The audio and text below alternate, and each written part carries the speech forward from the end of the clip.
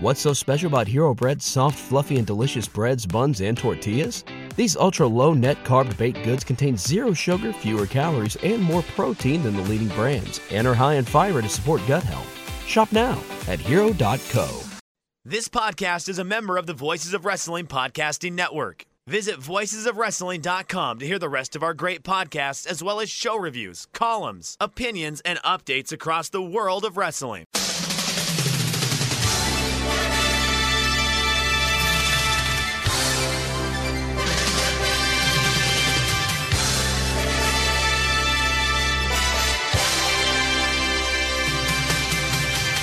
Hello, everybody. Welcome to the Super J Cast. I don't know why I did the intro like that, David. I don't know why either. Very sexy voice. I'm Joel, joined by Damon McDonald. It is Saturday, the 3rd of September, 2022. This is episode 225. Welcome. Welcome aboard. Welcome aboard. We're starting off. This is going to be a great show because we're already starting out goofy. Hi, everyone. Welcome. We talk about New Japan Pro Wrestling, in case you didn't know that. We do that for about an hour and a half or so, maybe two, if our energy levels are high. And we have lots of fun doing it. So here's another week. Here's another week of content. This is a singularly miserable experience for me. I know. You love it, though. Every week you get to talk about your love of pro wrestling, specifically the New Japan Pro Wrestling product, and you get to do it with me. And you get questions, and you have love and support from all over the globe, Joel. And you should feel privileged for that. I know. We have a wonderful audience, wonderful listenership, very warm, friendly, supportive. We've got a great community. Apropos of nothing, I know you're not a big TV watcher, are you? What of the sort of major TV series over the years have you watched and enjoyed? Let's see here. I remember being on board for 24 when it first came out. That's how long ago I'm talking. Love that. That was good. What else do I feel like I've Curb?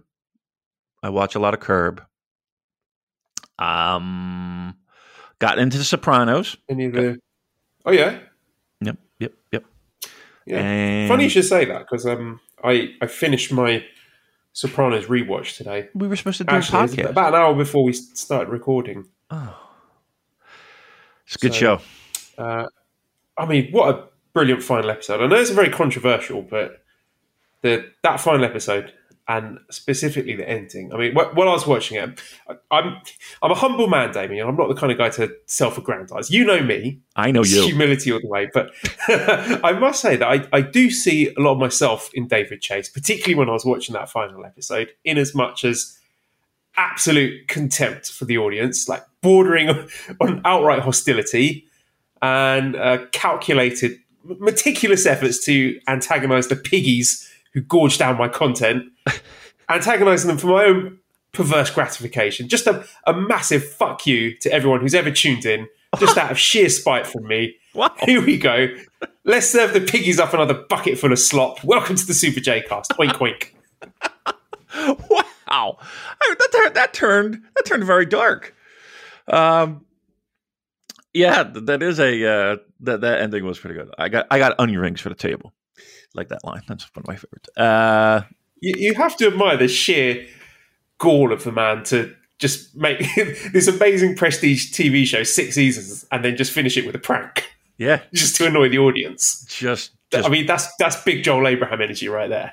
Yeah, it is. But here's the thing, though. To this day, it is still one of the most talked about endings, right? I mean, this is a 20-year-old show, and the conversation is still there about that final episode and what it meant and all of it. So, like, if I'm closing out a TV series as well known as The Sopranos, I mean, that's the goal, right? To have an end like that, to have people still talking about it to this day. Yeah, I think he won. I think I he won. don't that. see where the debate is personally. It's clearly just designed to piss everyone off. And David Chase sitting at home just laughing to himself and enjoying the thought of how angry everyone is. But I mean, I don't know if people are as angry as they are intrigued and left open ended. Like you create your own ending. Like, all right, Tony got shot. All right, whatever. A bomb went off in the fucking building. All right, it ends on just a the onion happy rings note. were poisoned. Right. The onion rings were poisoned. Or like, okay, the last scene, they're with the family, and Meadows she can't fucking park for shit. So, she's taking her sweet time getting in. Women. Oh, that was terrible. It was just, maybe it was just Tony saying, okay, this is what it's all about. My family's here, and, Meadows coming in, and that's that. Who knows? But yes, I have been rewatching. I'll tell you something quickly as well, Joel.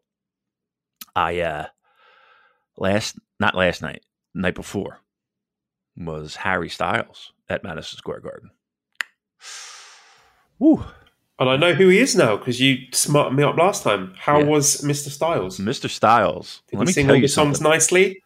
The show was really good. Like, he was great. I thought he was tremendous. I thought the band was great.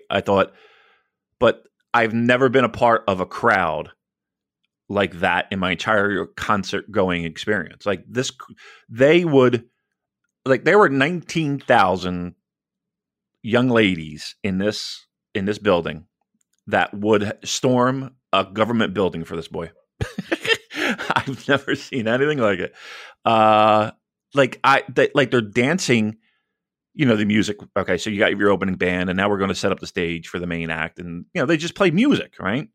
And they're singing along to every fucking song. Well, one of them was a One Direction song, and they're jumping up and down like it's the actual concert. The floor was moving as they were jumping up and down to the music, changing of the set. I couldn't believe it.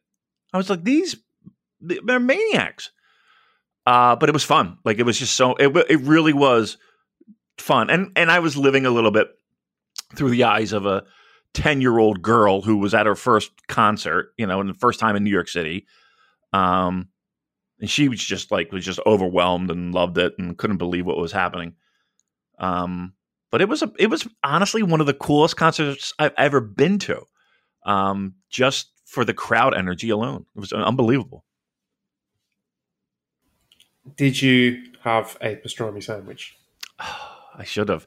I've been at Madison Square Garden in the past 2 weeks twice. I did not get one pastrami sandwich. But I did walk by where I think we did have the pastrami sandwich. I think I was in the exact same area. So I did think of you in going into Madison Square Garden. It's one of these leave the memories alone kind of situations, isn't it? It really was. You don't want to disturb the lore of the pastrami sandwich. It is one of our greatest bits. Let's be honest. It is one of our greatest bits of all time, the pastrami sandwich. And it has legs to this day. Unfortunately, we haven't had a lot of pastrami sandwiches come our way in recent weeks. But I think that's more to do with just in general, like New Japan kind of being in this holding pattern until we get moving a little bit.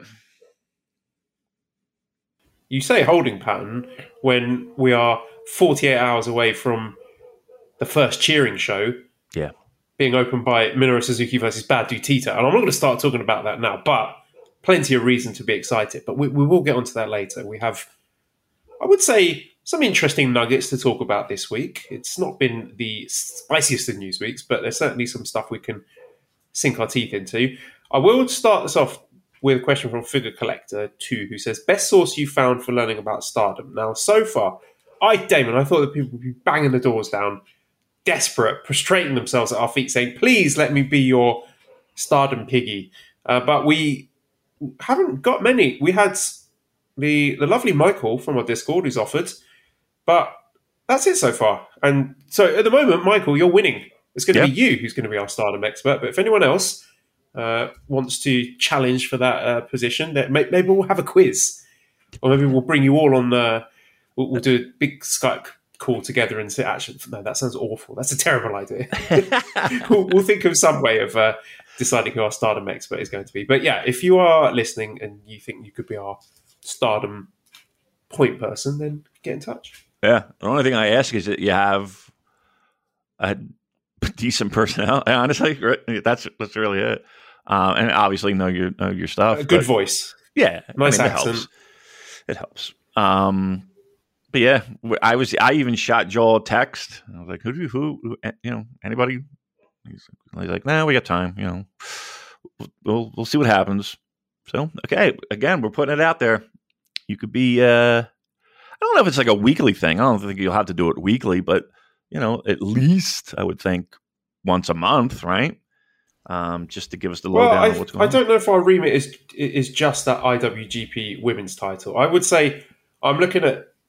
We definitely want someone in to preview Historic Crossover, which is on November 20th. So we want someone in by November. So I'd say we've got 2.5 months to find the perfect person for this gig. Yeah, come on. Step up if you're a fan. All right. What do we got? I don't even know what we got this week. What do we got this week? Let's start off with a bang, David. Let's talk about that old AEW Dynamite. Ooh. We had a very tasty main event there with Will Ospreay and Aussie Open in that trios tournament against Kenny Omega and the Young Bucks. What did you think of that?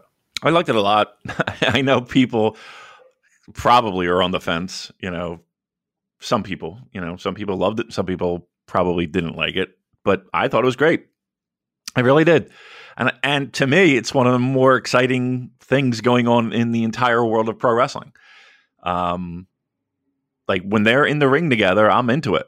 Yeah, and the whole match, I really thought, I think Aussie Open is one of the most underrated tag teams on planet Earth. And I think they mesh perfectly. I think all three of them this could be really good if they found a way to incorporate all three in this. But yeah, the idea of Ospreay and Omega, it's I think they're doing it well, right? They're teasing it as much as they can, and they're maximizing their TV time to get this over. And I think, I mean, I'm kind of on the fence of where I would want to see it. If this is a pure United States thing, or is this something that eventually, hopefully, fingers crossed, crosses over to Wrestle Kingdom time? Yes, we have a few questions about that. Louis says, in a perfect scenario for this match, where would you have Ospreay versus Omega? Multiverse A says, if you can't have cheering fans for Omega Ospreay at Wrestle Kingdom, would New Japan consider running it in a big building for the USA? Also, will we ever get to the point where a full building of fans can cheer in Japan? I'm losing hope with each passing month. I won't give up hope just yet, because from what someone told this to me, I can't remember who it was, I apologise for forgetting, but apparently Japan just copied what I think it's Singapore do. Like there's like a sort of 1 or 2 month delay. Singapore does something and then Japan will copy them. And I could have this wrong, but I believe Singapore are allowing cheering now. So maybe Japan will follow. Who knows? But back to the question at hand about where and who indeed hosts Omega versus Ospreay. Because, I mean, I upset a few people on Twitter. I said that I think at this point I would want it in the States in front of an AEW crowd. And they have done the majority of the heavy lifting on this. They've done all the builds. We haven't seen much of it on New Japan programming. So I just think it would be an absolute travesty to have this singles match, which I think is one of the most anticipated matches in recent years, to do that in front of a clap crowd would just... And, I've been very patient with the clap crowds, but just seeing their interactions on Dynamite as part of that 6-man, it hit different, And I don't want to go down this rabbit hole of bitching about clap crowds, but if you were to ask me straight up, would I rather see it in a New Japan ring in front of a clap crowd or an AEW ring in front of a noisy crowd? There's only one choice, isn't there? Yeah. Yeah, I would. I 1000% agree.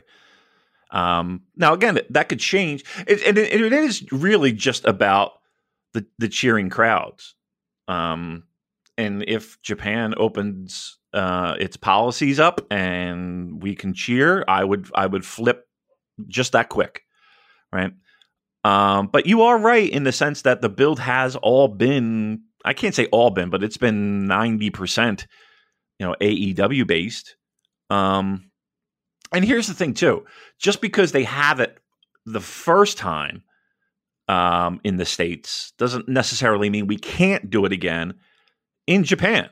Like, I don't think anybody would cry if they had round 2 just anticipating what could possibly be round 1.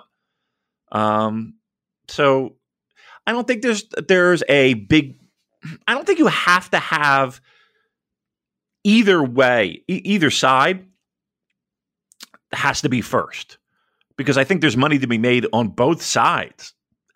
I don't think it's necessarily a match where the first one's going to be the big draw and then the second one won't. Like, I think they both will be equally tremendous. And I would not be surprised if round 1, leads into a scenario where you kind of need a round 2. I just think you're right. This is a money match that people truly are anticipating and truly are looking forward to. And I think the energy of that is only going to be compounded by having the match in the States where they can cheer. Right. Again, to be clear, if they said tomorrow, okay, fans in Japan, you can cheer as loud as you want, scream your heads off, go for it. Fine. I would have no problem swapping over. But until that day comes, I want to see this in front of a ravenous, noisy crowd, because I think this match warrants it. Did you see any of the Twitter beef between Kevin Nash and Will Ospreay? Is this the thing about the merch? Yes. Okay. We got some questions about that. Parker says, would Ospreay have a better chance of impressing Nash and so passing Omega merch sales in Japan if the United Empire logo wasn't such shit? And Eric says, Nash's merchandising dick has me wondering, how do you two define the best, rather than personal favourite, wrestlers? Is it strictly moveset and working ability with promos and unquantifiable charisma? Do merch, ticket sold, popularity and mainstream recognisability factor in? So where do you stand on the Nash versus Ospreay debate? Well, I'll work my way backwards. So for me, there's a big difference between a guy who can go in the ring and the best wrestler.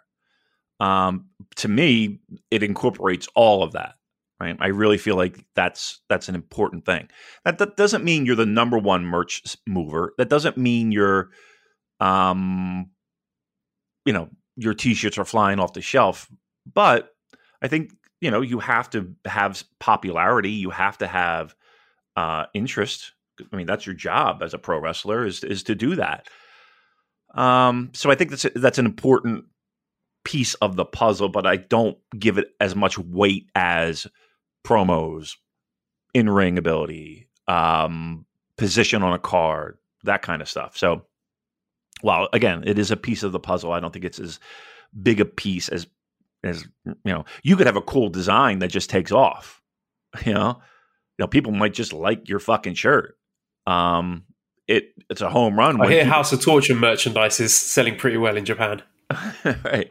I mean, there's been plenty of T-shirts where you're like, okay, that's a cool shirt, but I would never, who cares about the wrestler?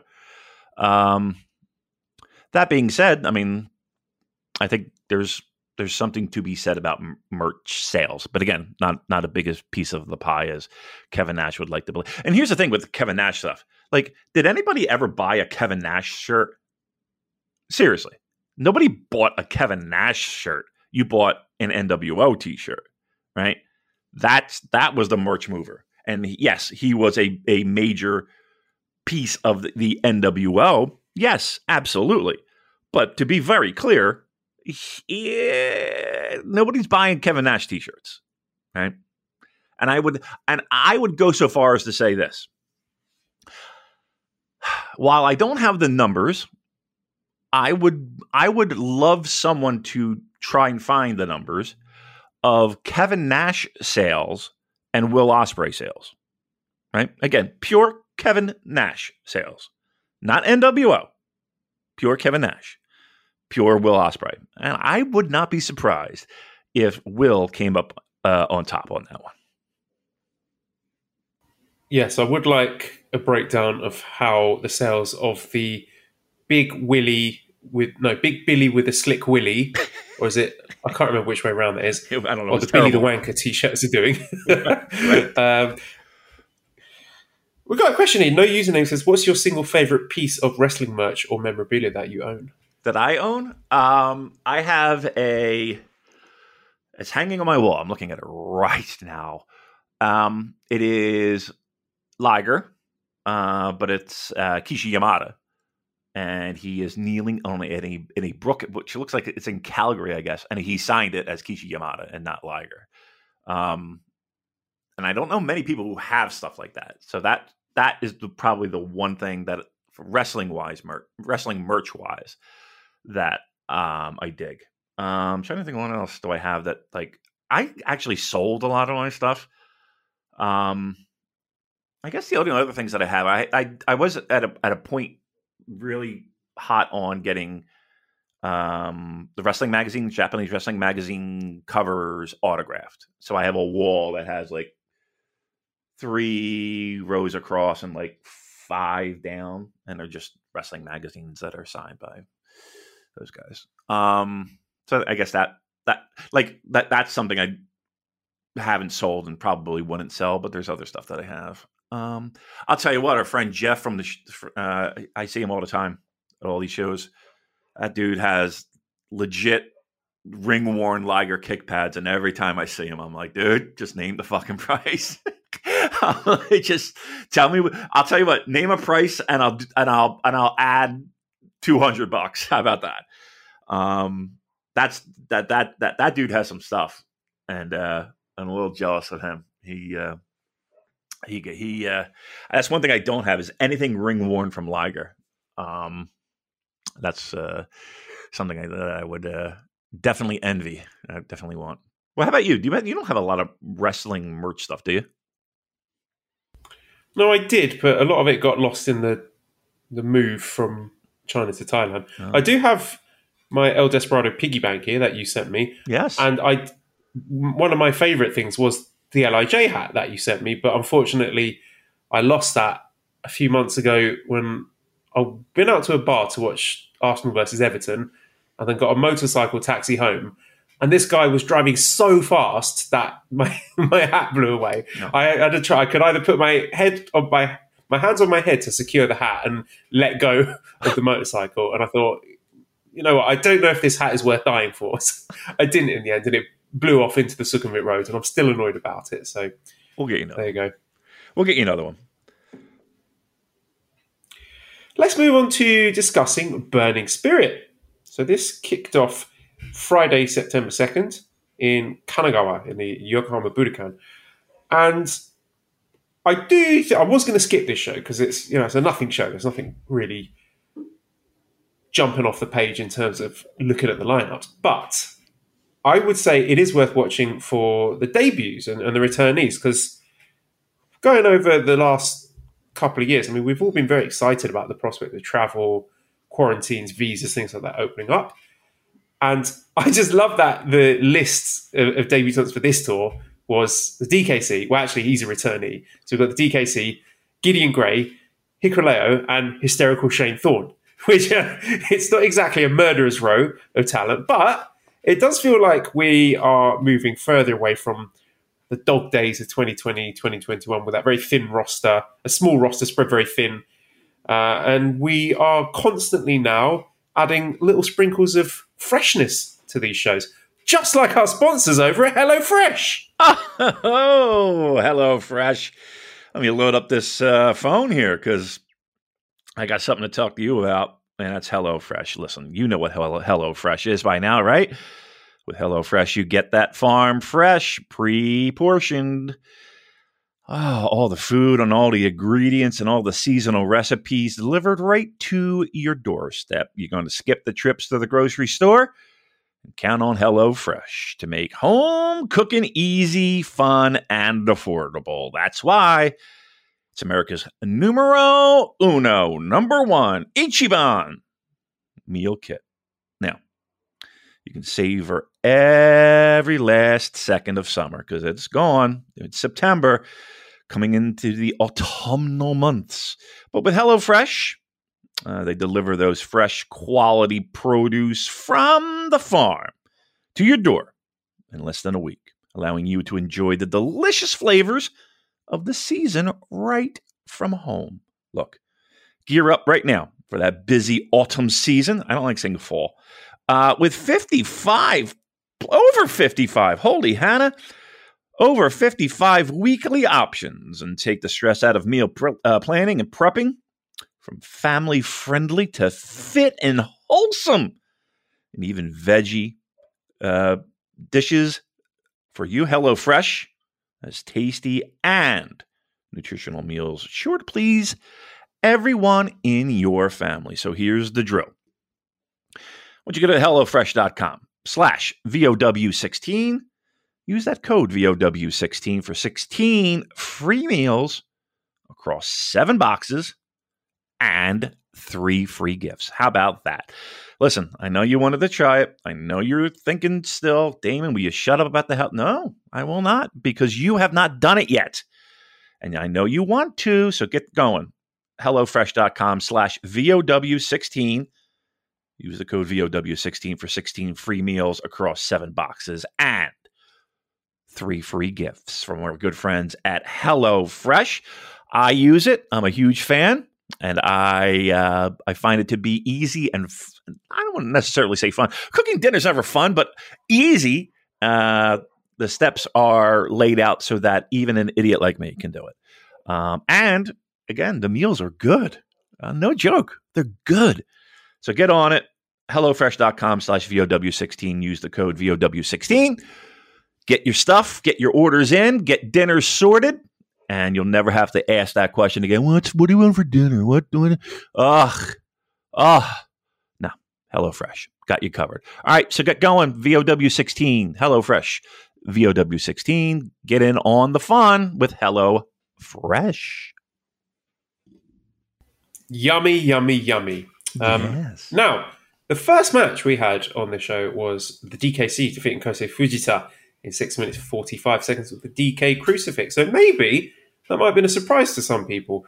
This is the second time DKC has received the call as a late replacement. This time it was for, I believe it was for Alex Coughlin. And I'm telling you, that shit matters in New Japan Pro Wrestling. We think about a guy like Chase Owens, the bedrock of his New Japan career is being that guy who you can rely on, that late replacement who will say, yes, boss, I'll be right there. No questions asked. And you can depend on people like that. And people upstairs will remember this. And I think this is, you might hand wave this as it's just a Young Lions match. I think it's a significant submission win here. And maybe this is just me being sort of weirdly proud and protective of my boy, the DKC, because this is a guy that I have seen come through the ranks on Strong, from just being a sort of obscure indie name to now getting to wrestle in Japan in front of the crowds. And I maybe am a bit higher on him than most people, but I'm going to throw it out there. Don't sleep on the DKC. I think the Japanese fans are keen on him. I think he might have quite an exciting future ahead of him. I'm not saying he's going to become ace of the company or anything, but the fact that he has answered that call twice when he wasn't originally intended to be there counts for a lot, doesn't it, Damon? It does. And again, you mentioned Chase as being one of those guys, and it goes a long way. You'd be surprised how well that sticks. And you are right. One of the great things about the product that we talk about is that journey, and it may seem slow at times, and it may frustrate us at times, but there are moments like that where it's a guy that you follow on Strong, and again, not really hyped or not really, wasn't like a lot of pomp and circumstance going into him being there, but he got there, and again, it's a Young Lions win, and but a submission win and a dominant win, and yeah, I mean that's what you look for. I guess that's a big thing that people should look for when it comes to a lot of these guys on Strong is, okay, here's what it is. He's got an opportunity, and he's going to try to make the most of it now. And that might sum up a lot of what pro wrestling is. Right? There's only so many spots. When you get the tap on the shoulder, you got to make the most of it, and sometimes that might disrupt normal life. But yeah, that's good for him. I'm thrilled for him. Yes, it does feel like a running theme in New Japan over the past year or two. Other people dropping the ball and someone else picking it up and running with it. So watch this space as far as Dylan Kyle Cox goes. The second match was House of Torture, Dick Togo, Sho, Yujiro, and Evil defeating Ryohei Oiwa, Yo, Yoshihashi, and Hiroki Goto, 9 minutes 44 seconds. Yujiro pinned Oiwa following the pimp juice. Now, this one was notable because before the match, Yo, with his freshly dyed orange hair, cut quite a fiery promo by his standards, and he has thrown it out there saying that he thinks there should be no more House of Torture. There's talk backstage of exorcisms, and Goto's calling them the Demon Busters, and they even had their own t-shirts made with no more House of Torture written on them. So I'm quite curious as to where this is going. Maybe we're going to get like a Dragon Gate style faction disband match. Maybe we're going to get a loser leaves town match. And people are talking about this. People are excited. So Antonio, our friend, says, I'm going to repeat an old question. Sorry to, but I'm going to say it. So is it my impression, or we're going to see loser leaves town match at Wrestle Kingdom for Never 6-man belts between Chaos and House of Torture with a whole hashtag no more HOT? Are we going to see it at Wrestle Kingdom with one of them leaving New Japan or not? And Michael says, thought the tag today and his promo beforehand were the most fire Yo has shown in ages. So I ask, is there hope for Yo? Also, are you hashtag no more House of Torture or hashtag we want House of Torture? So I will say, yeah, I thought it was a good promo by Yo by his standards, and maybe something for him to get his teeth stuck into here rather than just coming out in white looking like, Create a Wrestler number 67. I'm excited about this. I don't know where it will lead, but if I had the book, I don't want House of Torture to disappear. I like them in this current incarnation. So I think what we want to do is wait until we have cheering crowds, obviously, and then do the faction disband match with, I don't know, like 8-man elimination tag, something like that. Chaos against House of Torture. And I'd have Chaos lose. I say get rid of Chaos. Yeah. I mean, there's always been talk of that, We've been saying that for quite a few years, that Chaos felt like they were being toned down and eventually be eliminated. Keep in mind, though, House of Torture is going to play a prominent role in this Bullet Club eventual Civil War thing.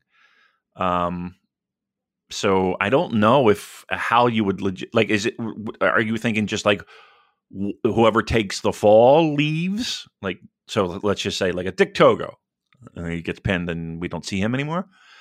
I can't imagine it like them using House of Torture, like the idea of Yo being the catalyst for House of Torture being no more and leaving the promotion.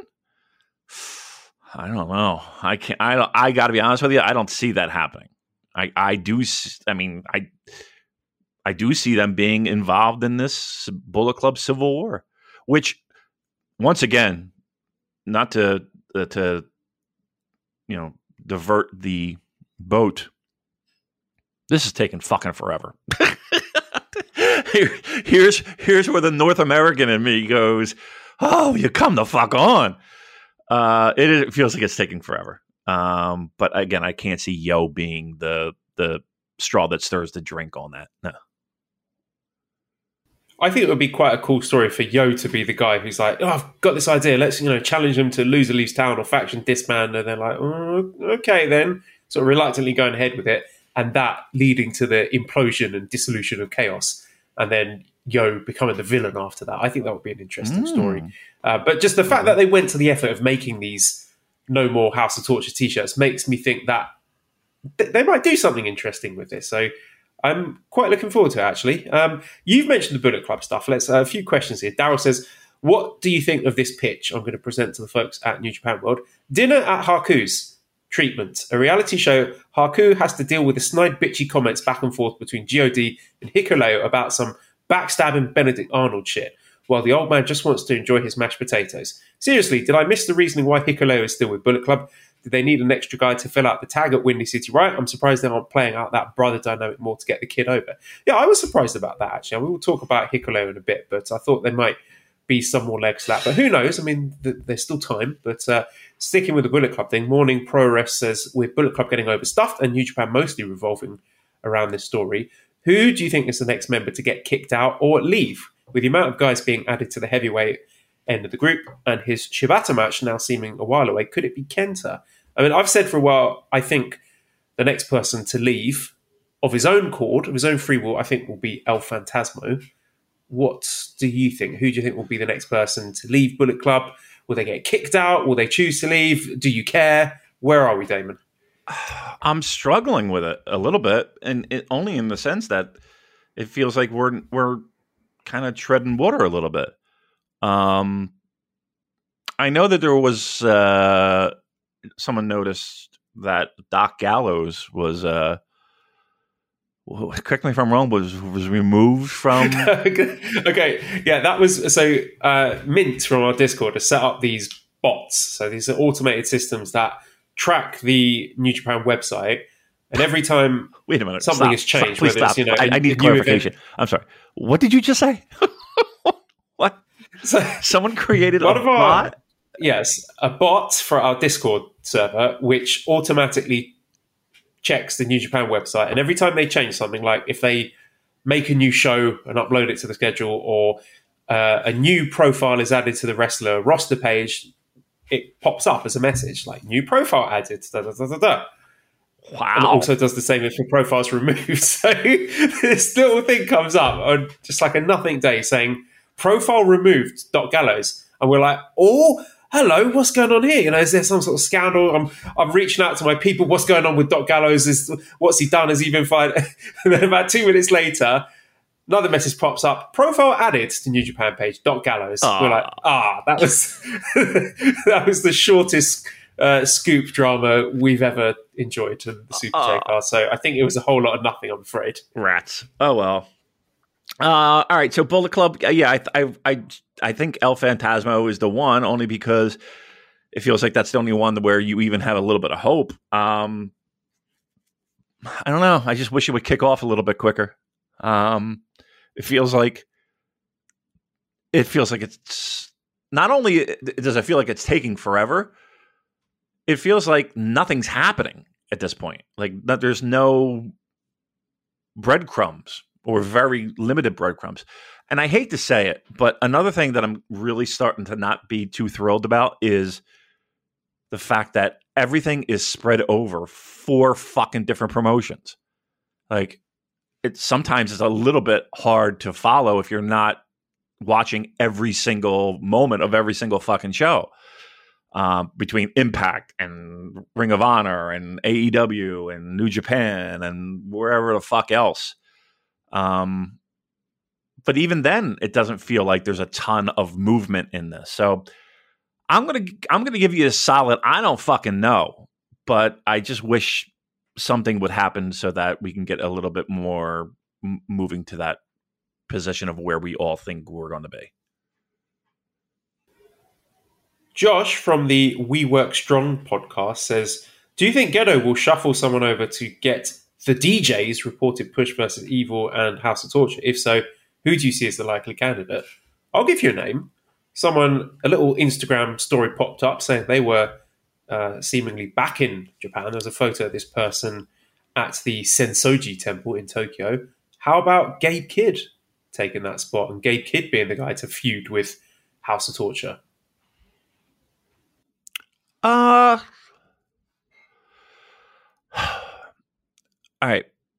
I'm only going to say this to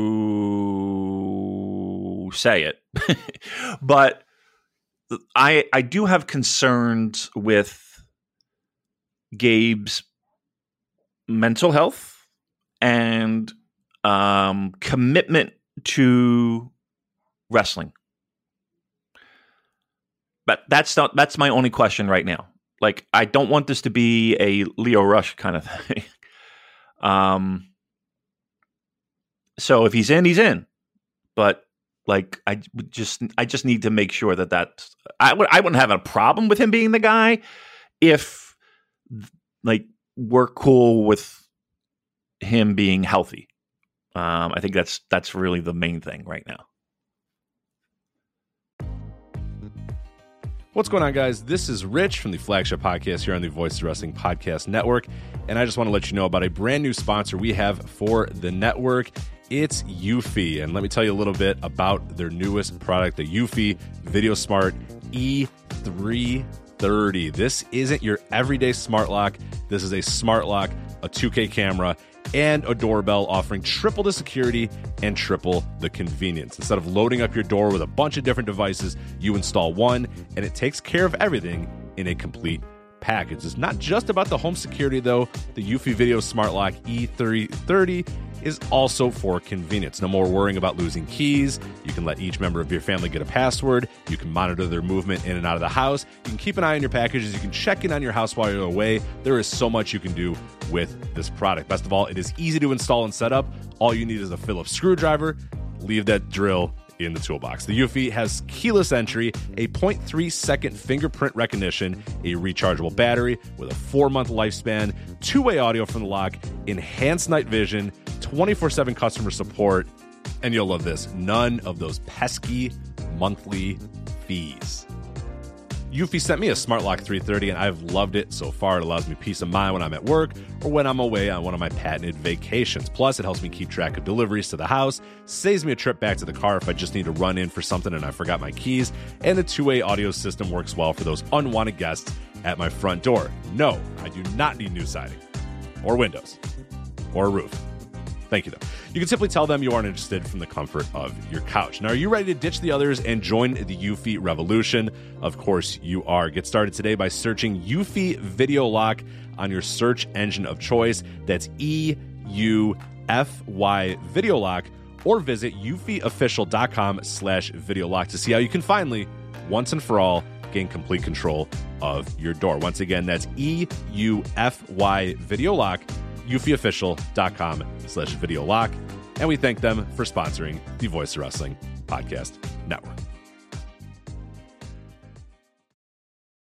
Say goodbye to your credit card rewards. Greedy corporate mega stores, led by Walmart and Target, are pushing for a law in Congress to take away your hard-earned cash back and travel points to line their pockets. The Durbin-Marshall credit card bill would enact harmful credit card routing mandates that would end credit card rewards as we know it. If you love your credit card rewards, tell your lawmakers, hands off my rewards. Tell them to oppose the Durbin-Marshall credit card bill. Yes, agree. I think I would assume the fact that he's back in Japan is a good sign. I mean, maybe. I think that's good. He I don't had think most he'd of be his flying problems over to in Japan, right? Yeah, I mean, the lowest of the lows. I don't is when know. he was I believe in you, Gabe. You can do it. You can turn it around. I know he can. I absolutely. I have no doubt that he can. I just have concerns that he won't. So, and again, we're just throwing out a name hypothetically, mind you, but. Like, again, that would be the only thing holding it back, would be just making sure that, he's in a good spot to be able to do this, because that's going to require some commitment to not only the program and the availability of him moving forward. So as long as that's cool, I got no problem with a name like that making that jump. But I would kind of. I don't know. I kind of would love to see him work a couple more independent shows, kind of get back into a schedule kind of thing, maybe do strong a little bit, instead of just putting them right feet first into the fire. Yes, that's fair. I was just curious what he was doing in Japan. Maybe he's just gone on holiday. Maybe he misses the food. Third match then, we have Jado, Master Wato, Ryusuke Taguchi defeating the United Empire team of TJP, Francesco Akira, and Gideon Gray, the debut in Gideon Gray. So Master Wato got the pin over Gideon Gray with the number 9 after 9 minutes 18 seconds. I don't know if you saw his ring gear. Gideon Grey, it was an incredible outfit he was wearing with like the shiny leather vest and the pants. It was a fantastic look, and just his face. I know Joe and Rich talked about this on the flagship, but he's got a very unique face. He's kind of looks like a low budget actor you'd see in a BBC drama playing the role of a sex offender, something like that. And so he obviously, we know Gideon Grey. He's great, but he's a manager. He's a spokesperson. He's not there to be racking up wins and holding singles championships or anything like that. But there were, bless them, a lot of New Japan watchers who were not aware of this and were really shocked that he lost in his debut match. They're saying, "Oh, this is a weird choice, having this debuting wrestler being pinned in his first match." And other people who saw this as like Master Wato getting a huge scalp, they're like, "Oh my God, Wato pinned the newcomer in his debut match! Incredible!" Which I thought was very, very funny. I enjoyed that a lot. So SM North on Discord says, "Do you think we get Gideon Grey at the commentary table taking up Gino's colour role?" So, what's the direction you think for Lord Gideon Grey? That I would not be surprised with at all. I mean, there are plenty of times. Well, Kevin Kelly's not there now. Kevin Kelly's back home, right? He's not on this tour, is he? I believe that is the case. Yes. Okay. So yeah, I mean, I would have hoped it would have been now, but I would not be surprised to see in the relative near future of him being a third mic or a second mic when Chris can't be there. Yeah, I mean, I think that's a good spot. I mean, that's what he's made for. Right? That's why, that's supposed to be a cornerstone of what he does. So, yeah, I would definitely consider that. I think it's here's the thing. I think it's almost a definite that happens. So, our fourth match saw Aaron Henare, Great-O-Khan, and Jeff Cobb defeating Gedo, Chase Owens, and Bad Luck Fale. Henare got the win over Gedo with a submission with the Ultima after 7 minutes 58 seconds. So, interesting that Henare picked up the fall here because obviously O'Khan and Cobb have unfinished tag team business with Chase and Fale. So, the fact that Henare picked up the pin, I'm not sure. It's interesting to see what they have planned for the Primal Bro based Aaron Henare. Maybe something involving eating bananas the correct way.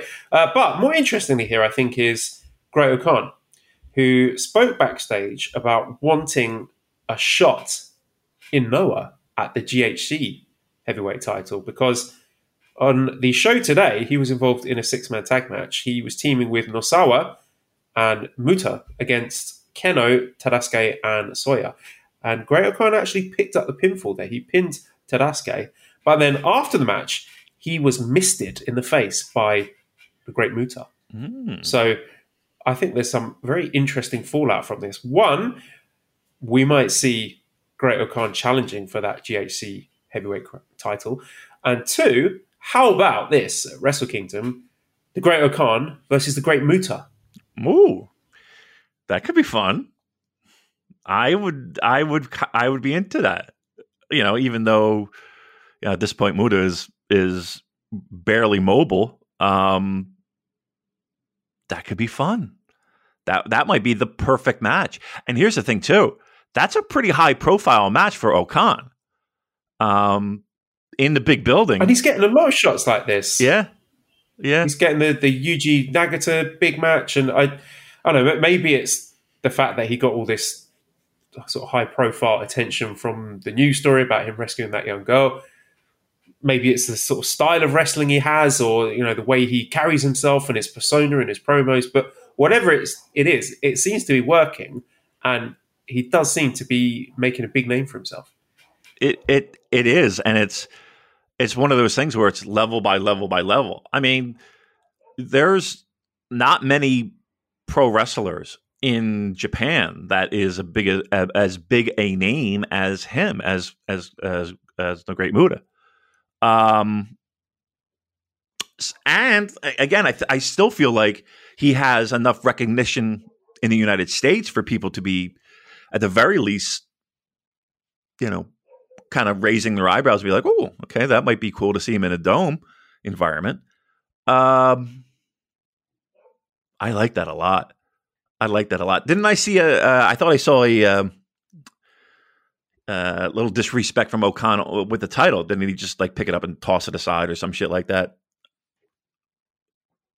Yeah, so I mean, he's been disrespectful towards the Noah logos, I believe. Yeah.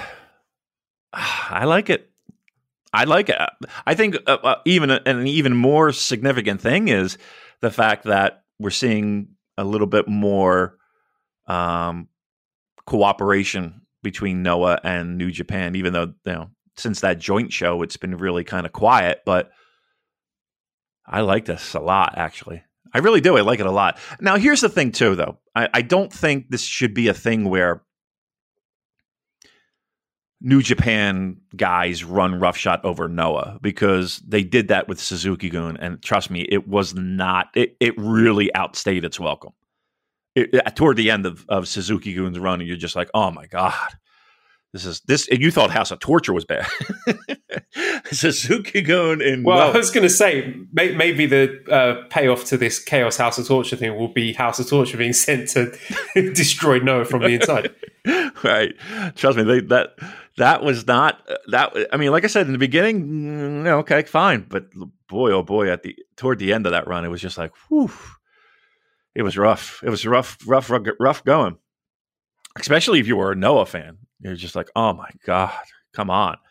So I hope it's not going to be something of that ilk, but I think if they do it right, it could be fun. And your idea of Muta and Okan at the Dome would be that's a nice spot. I'm sorry, that's a nice spot. Andrew says, with the news of Keiji Muto's impending retirement in the spring and his Noah contract expiring in February, is there any chance he comes home to the Cerulean Blue to have his last match? A true legend like Keiji Muto deserves better than to have his retirement in a small-time promotion like Noah. Oh, wow. What a dig. What's his Twitter handle? Let's give him the hate. He has very smartly deleted his Twitter because he says things like that. Good.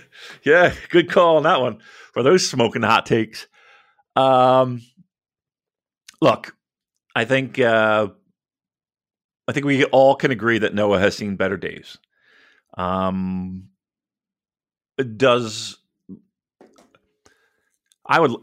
Personally, I would like to see it. If there's going to be a retirement run, I would love to see him one last time in a Dome, even with his wonky knees, even with his hips shot, even with everything.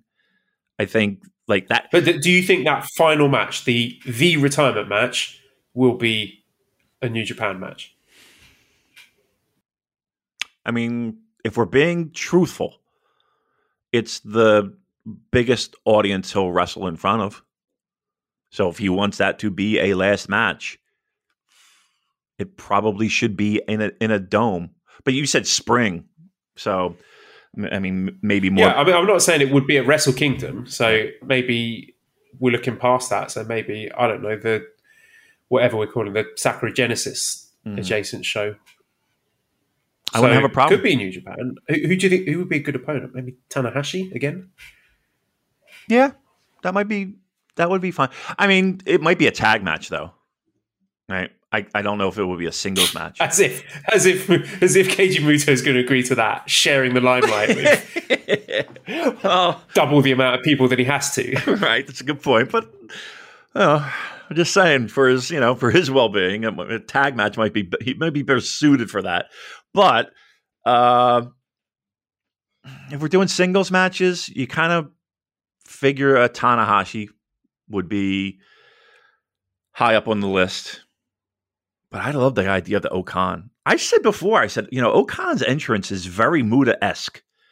Like truth be told, once they get in the ring, it might not be that fucking great, but boy, oh boy, those entrances are going to be just tremendous. You know that.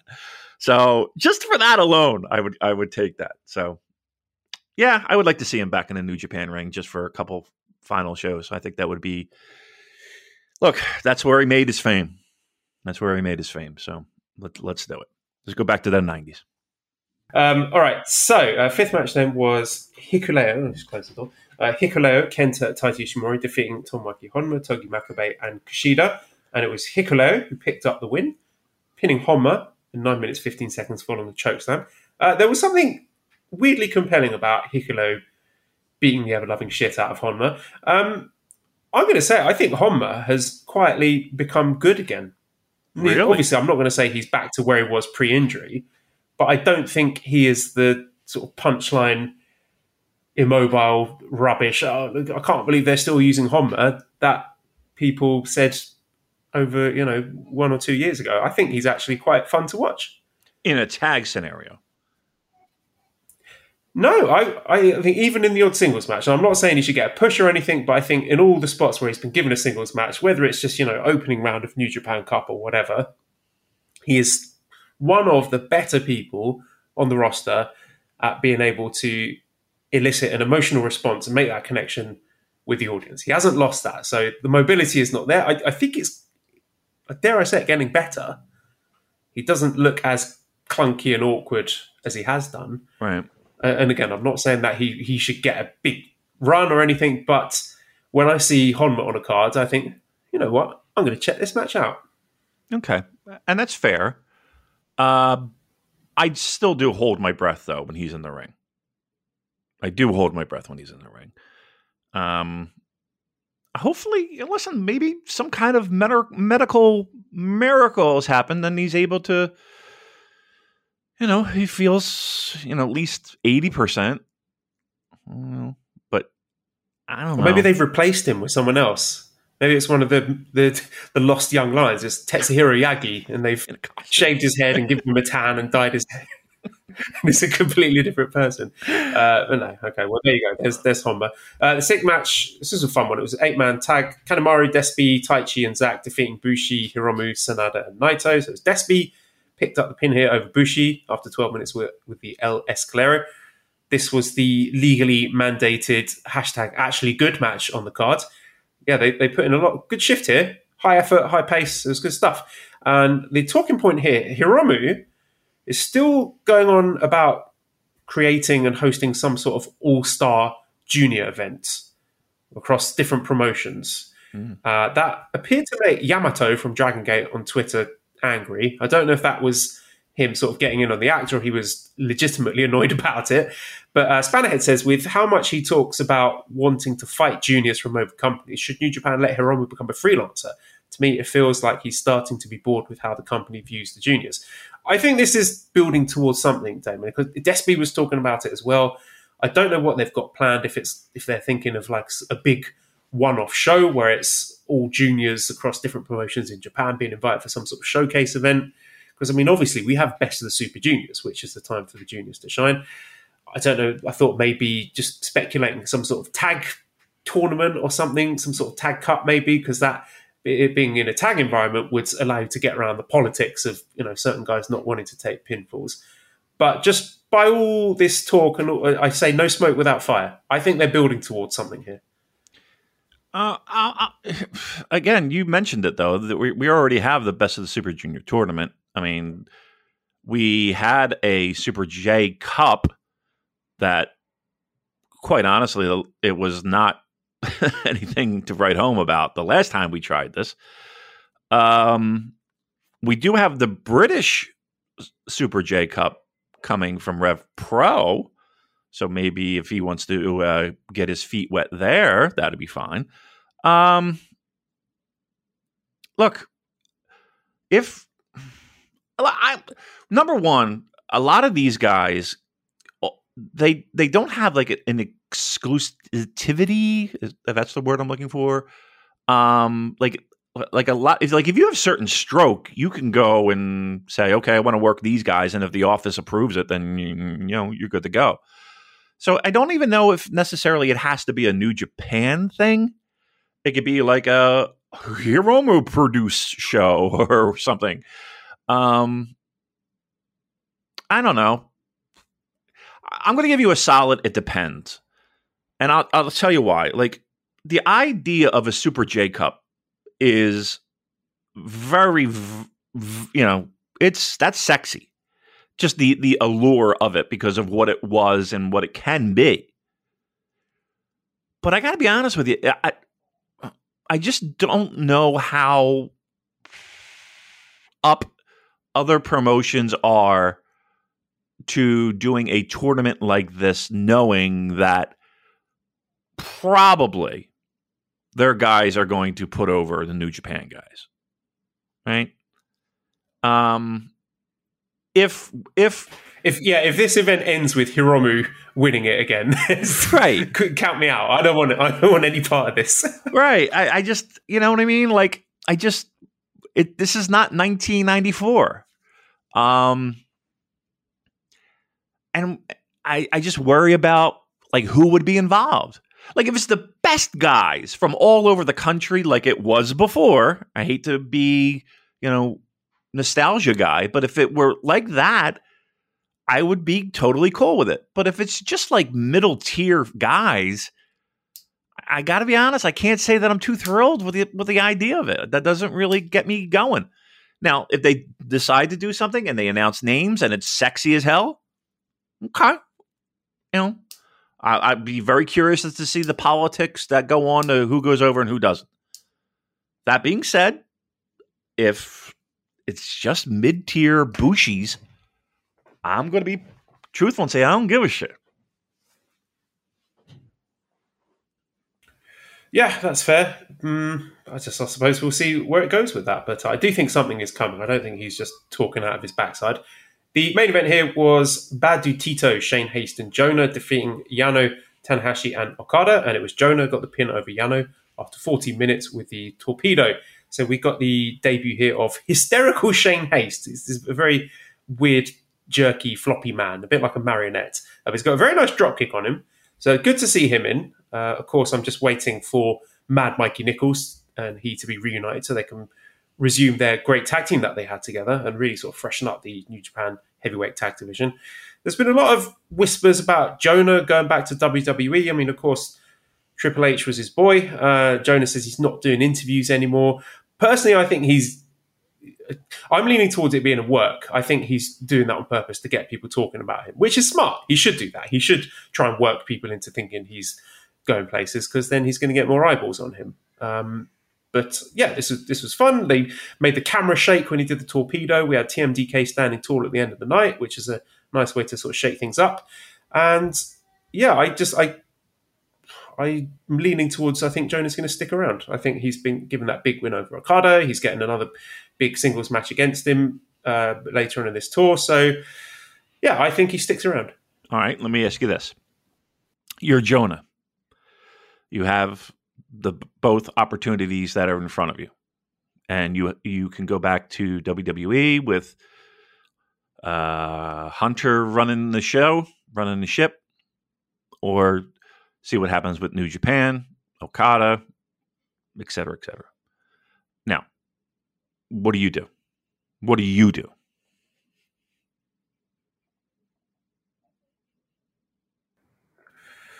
What do I do?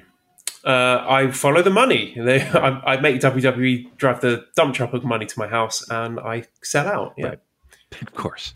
But that's what everybody would do. I'm going to, because I think one of the most interesting things of the year, the entire year, and maybe something that, is talked about, but not as much as maybe everyone should be, is the idea of Vince stepping down and, a guy like Hunter who feels like he's a pro wrestling guy as opposed to a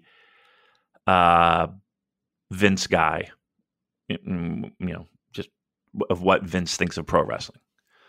And if it's on the table that he's getting wooed by the WWE and there's some type of incentive for him knowing that, okay, I'm going to get a decent push, I kind of feel like his days are numbered in New Japan. Because what's the ceiling for Jonah in New Japan? He's not getting past guys like Okada. He's not getting past guys like Tanahashi. He's not getting past guys like Jay White.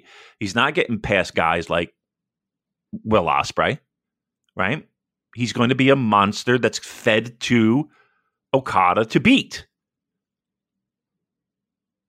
He had to get a win over Okada to make it important that there is a rematch. But aside from that, for Jonah, what's his ceiling in New Japan? His ceiling is much higher in WWE, especially if Paul's a fan and he's, again, kind of like, okay, we're going to do things with you. And that's the only reason why he would go back, right? He's not going to go back just to go back. He's going to go back under the assumption of, okay, big things are ahead for me. And like, to me, I hate to say it, he's tailor-made for WWE. I don't know. I just think if all those moons aligned, I just feel like I think he's on limited time. I do. I mean, I could be dead wrong, and he could be like, I signed a 5-year deal with New Japan, which again they don't do, but you get my point. I just like looking at it outside the box. I mean, it just seems that way. So coming up on Monday, September 5th, we have the Burning Spirit show in Korakuen Hall. So this is the special cheering show. Let's do it. Where I'll just quickly run down the card. So we got Suzuki against Badu Tito, Yano, Yo, Yoshihashi and Goto against Dick Togo, Sho, Yujiro and Evil, Gideon Gray, Great-O-Khan, Jeff Cobb against Hikuleo, Chase Owens and Fale. Fourth match is DKC, Wato and Taguchi against Hinare, Akira and TJP. Fifth match, Jado and Kushida against Gedo and Ishimori. Sixth match, Bushi and Shingo against Kenta and ELP. Seventh match, Hiromu, Sanada, Naito against Despi, Taichi and Zack. And the main event, Tanahashi and Okada against Shane Haste and Jonah. So how excited are you for this cheering show? Well,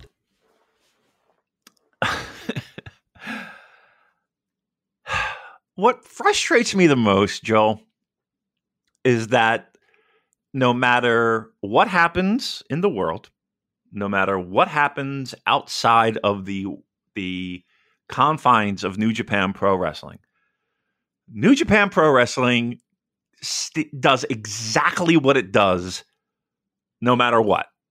Like, they couldn't throw a decent singles match or a decent championship match or just anything special in front of that crowd who can finally let loose a little bit.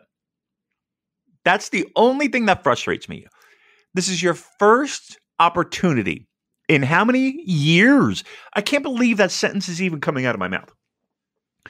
In years since your ticket buying public is able to cheer. The first time in years. And that's the show you're giving them. And again, this show would happen under normal circumstances, right? If there was no pandemic, this is a show that we would get. No fucking doubt this would be a show that we would get at this time of the year. No doubt. And yet, nothing special. Nothing to be like, thanks. Thank you for being a fan of this product. Thank you for sticking it out with us. Let loose. We're going to give you something to let loose over. Now, that being said, all those guys are very talented individuals, and I'm sure we'll have a match that's, we'll get people rocking and rolling in the building. But I think you get my point in a little something to really get them juiced up and fired up. And boy, they just went the same fucking path as they always do, which sometimes I admire the balls that they have to do that. But it's just they're going to do their thing, and nothing's going to change the fact that they do their thing. Maybe they just wanted to see what the drawing potential was of just doing a cheering show. Just test the waters. See if they could sell it out with just a... The idea of a cheering show, Joel, is to give them something to cheer about. Like, this isn't just about, okay, just show up at a fucking arena and make noise, right? I mean, I can get up. Well, that's what I think they're doing. I think they want to see, okay, how many people are going to show up just to make noise. Really? And then they can sort of play around with it a bit. I mean, they have fucking 50 years of experience in that. You know what I mean? I don't like, what would be what do they got to test? What are they testing? Well, I think there's a big unknown in as much of how many people are not coming to shows because they want to cheer and they're thinking, oh, fuck it, why bother going to it live if I can't shout? Okay. Versus the number of people who are currently attending shows thinking, well, if it's cheering, that's too dangerous for me. I'm going to stay at home. But there's cheering at that's everything why I think else. they're sort of dipping their feet in the. I think that's why they're dipping their feet in the water and gradually sort of announcing more of these cheering shows just to see what the attendances are like, so they can ascertain, how it's going to affect the numbers when they do go back to cheering. But like I said, isn't there cheering in everything else? Like there's cheering in baseball. There's cheering in. Like I'm watching high school or collegiate Japanese football one night, and there's people cheering. I mean, it's outdoor. I get it, but I don't know. I mean, I guess what it comes down to is that, and I don't know the answer to this question, but. And maybe one of our listeners that are living in Japan can clue us in. Like, is the public perception still that cautious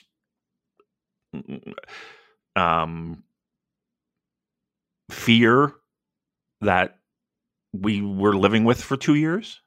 Like, is it still the same feeling over there where people are very hesitant? Because it doesn't feel like that in the States. I'll tell you that right now. People are like I said, I went to a fucking show with 19,000 screaming young ladies. There was no concern about COVID. Let's put it that way. Not a fucking mask to be seen. Maybe like one or two. Maybe more than that. But like compared to what the crowd was there were no masks. And I know the vaccine is debatable with, people are, I don't know. I can't. I'm not an expert in it. I don't want to be an expert at it. But I will say this. They gave them nothing to cheer about. Let's put it that way. I can't say they gave them nothing to cheer about, but they I don't know. We got something a little bit more Tito. sexy. Badu Tito against Suzuki. It's going to be great. Come on. They're going to work hard, no doubt. But come on. Am I barking up the wrong tree here, Joel? Yeah, I think you're being really pessimistic here. I'm really excited for the show. I think it's going to be good. But okay, wait a minute. Time out. So that lineup you think is deserving of the first show back cheering in years? That lineup. Yeah, because, well, for the reasons I've mentioned, I think running a huge show in a big arena with cheering, I just think they've got to take baby steps first and see, is there an appetite for the cheering shows, and then take it from there. Well, if there's not an appetite for the cheering shows, I don't know what the fuck they're going to do. Right? It will be. It will be successful. It will be successful. Just fucking do it. That's all I'm saying. And again, you mean to tell me you couldn't put fucking... I was going to say the Never title on the line, but you think Carl Anderson's taking the flight? All right, look, I'm going to have to speed things along here because, one, I'm bored of this conversation, and two, my kids are screaming in the room next door. I'm sorry. Whatever. We'll have to respectfully disagree on that. I think it'll be fun. I'm looking forward to it, and okay. I'll take my victory lap next weekend. Sounds Damon. good. Thank you. All right, so I'm just going to quickly go through strong. So this was High Alert from North Carolina. So we're coming with a spicy take, first of all. Ian Riccoboni and Alex Kozlov, I think their chemistry is good. I think Kozlov's getting better. I think they bounce off each other well. I think Kozlov's getting a bit more fluid and comfortable with the heel bits. And I think Ian is just that right level of indignant babyface play-by-play. Oh, how can you say that? To sort of make those dynamics work. So, yeah, I'm actually enjoying the commentary. I didn't think I'd say that about Alex Kozlov. First match, we had DKC and Kevin Knight defeating what were they called? The Heat Seekers, Matt Sigmund and Elliot Russell. And, yeah, so DKC getting the pin here with an inside cradle. And I think there's big junior tag potential for this DKC Kevin Knight team. And as I was talking earlier, that this work ethic of guys like that who just keep their heads down, put in a shift every time, reliable, they don't fuck about on Twitter. And I'm really excited for Kevin Knight to get the call and make it to Japan, because I think he's got a high ceiling. And it's interesting to see these this NWA tag team. Maybe there'll be more of this NWA partnership, and it'll be a good steady stream of pros for the young talent to work with. And yeah, it was good that they got the win here. It wasn't exactly clean. There was some sort of shenanigans with people sort of pushing, rolling people over with the inside cradle position. But I think that's a pretty big win over 4-time NWA tag champions. We also had a little segment with QT Marshall defeating Parker Lee, and Shota Umino coming out to challenge afterwards. And again, this might shock some people, but I think QT is a good addition to Strong. He's like Baby's first heel. He's like the entry-level feud for guys like Shota Umino, Ren Narita, Yuya Uemura, and the likes to sort of cut their teeth on when they're on their excursions. Yeah. We had TJP defeating Mascara Dorada in 11 minutes 50 seconds with a Mamba Splash. So this is a continuation of their feud, their grudge match, the Cruiserweight Classic finalists, and they got this whole unmasking story going on. And this is good. This is 2 solid pros having a solid, a good 3.5-star wrestling match, as expected. You expect from these two to be able to put on the goods like this. And main event was Ren Narita and Kushida defeating the Workhorsemen from AEW. So this is Anthony Henry and JD Drake. And yeah, this is really enjoyable. I like the Workhorsemen. They're a good team. There was a funny spot at the end where JD Drake was going to go for a moonsault, and he was thinking about going from the top rope, and he put his bad knee on the top rope, and then he thought, you know what, fuck it, it's only Strong. Went back down to the second rope and did it from there. But to add to my earlier point, I think this is an aspect of the AEW New Japan relationship that no one's really talking about, is how they're sort of quietly making really effective use of the lower tier AEW guys to help out guys, like I mentioned, like Ren and Yuya Shota, getting in the reps. And it was interesting here, Kushida winning with a hammerlock suplex. Don't know if that's going to be a new finishing move going forwards, but something to keep an eye on. And also, you remember going to Impact. Impact are really hyping that up. So it's just interesting to see that they're making that into a big deal. So long gone are the days where they'd sort of be burying these guys on the undercard. So Yuya coming to Impact. And I'm going to wrap it up there so I can go tend to my family. Yes. redcircle.com/super-day-cast if you want to throw some money our way. Discord link, you can get that by sending me a direct message on Twitter at Cobra Kawaii, and ProWrestlingTees.com/SuperJcast for our t-shirts. Thanks, Editor Dan. Twitter at LazHero219. All the other stuff, I'm going to stop there, Damien. Thank you everyone for listening, and goodbye.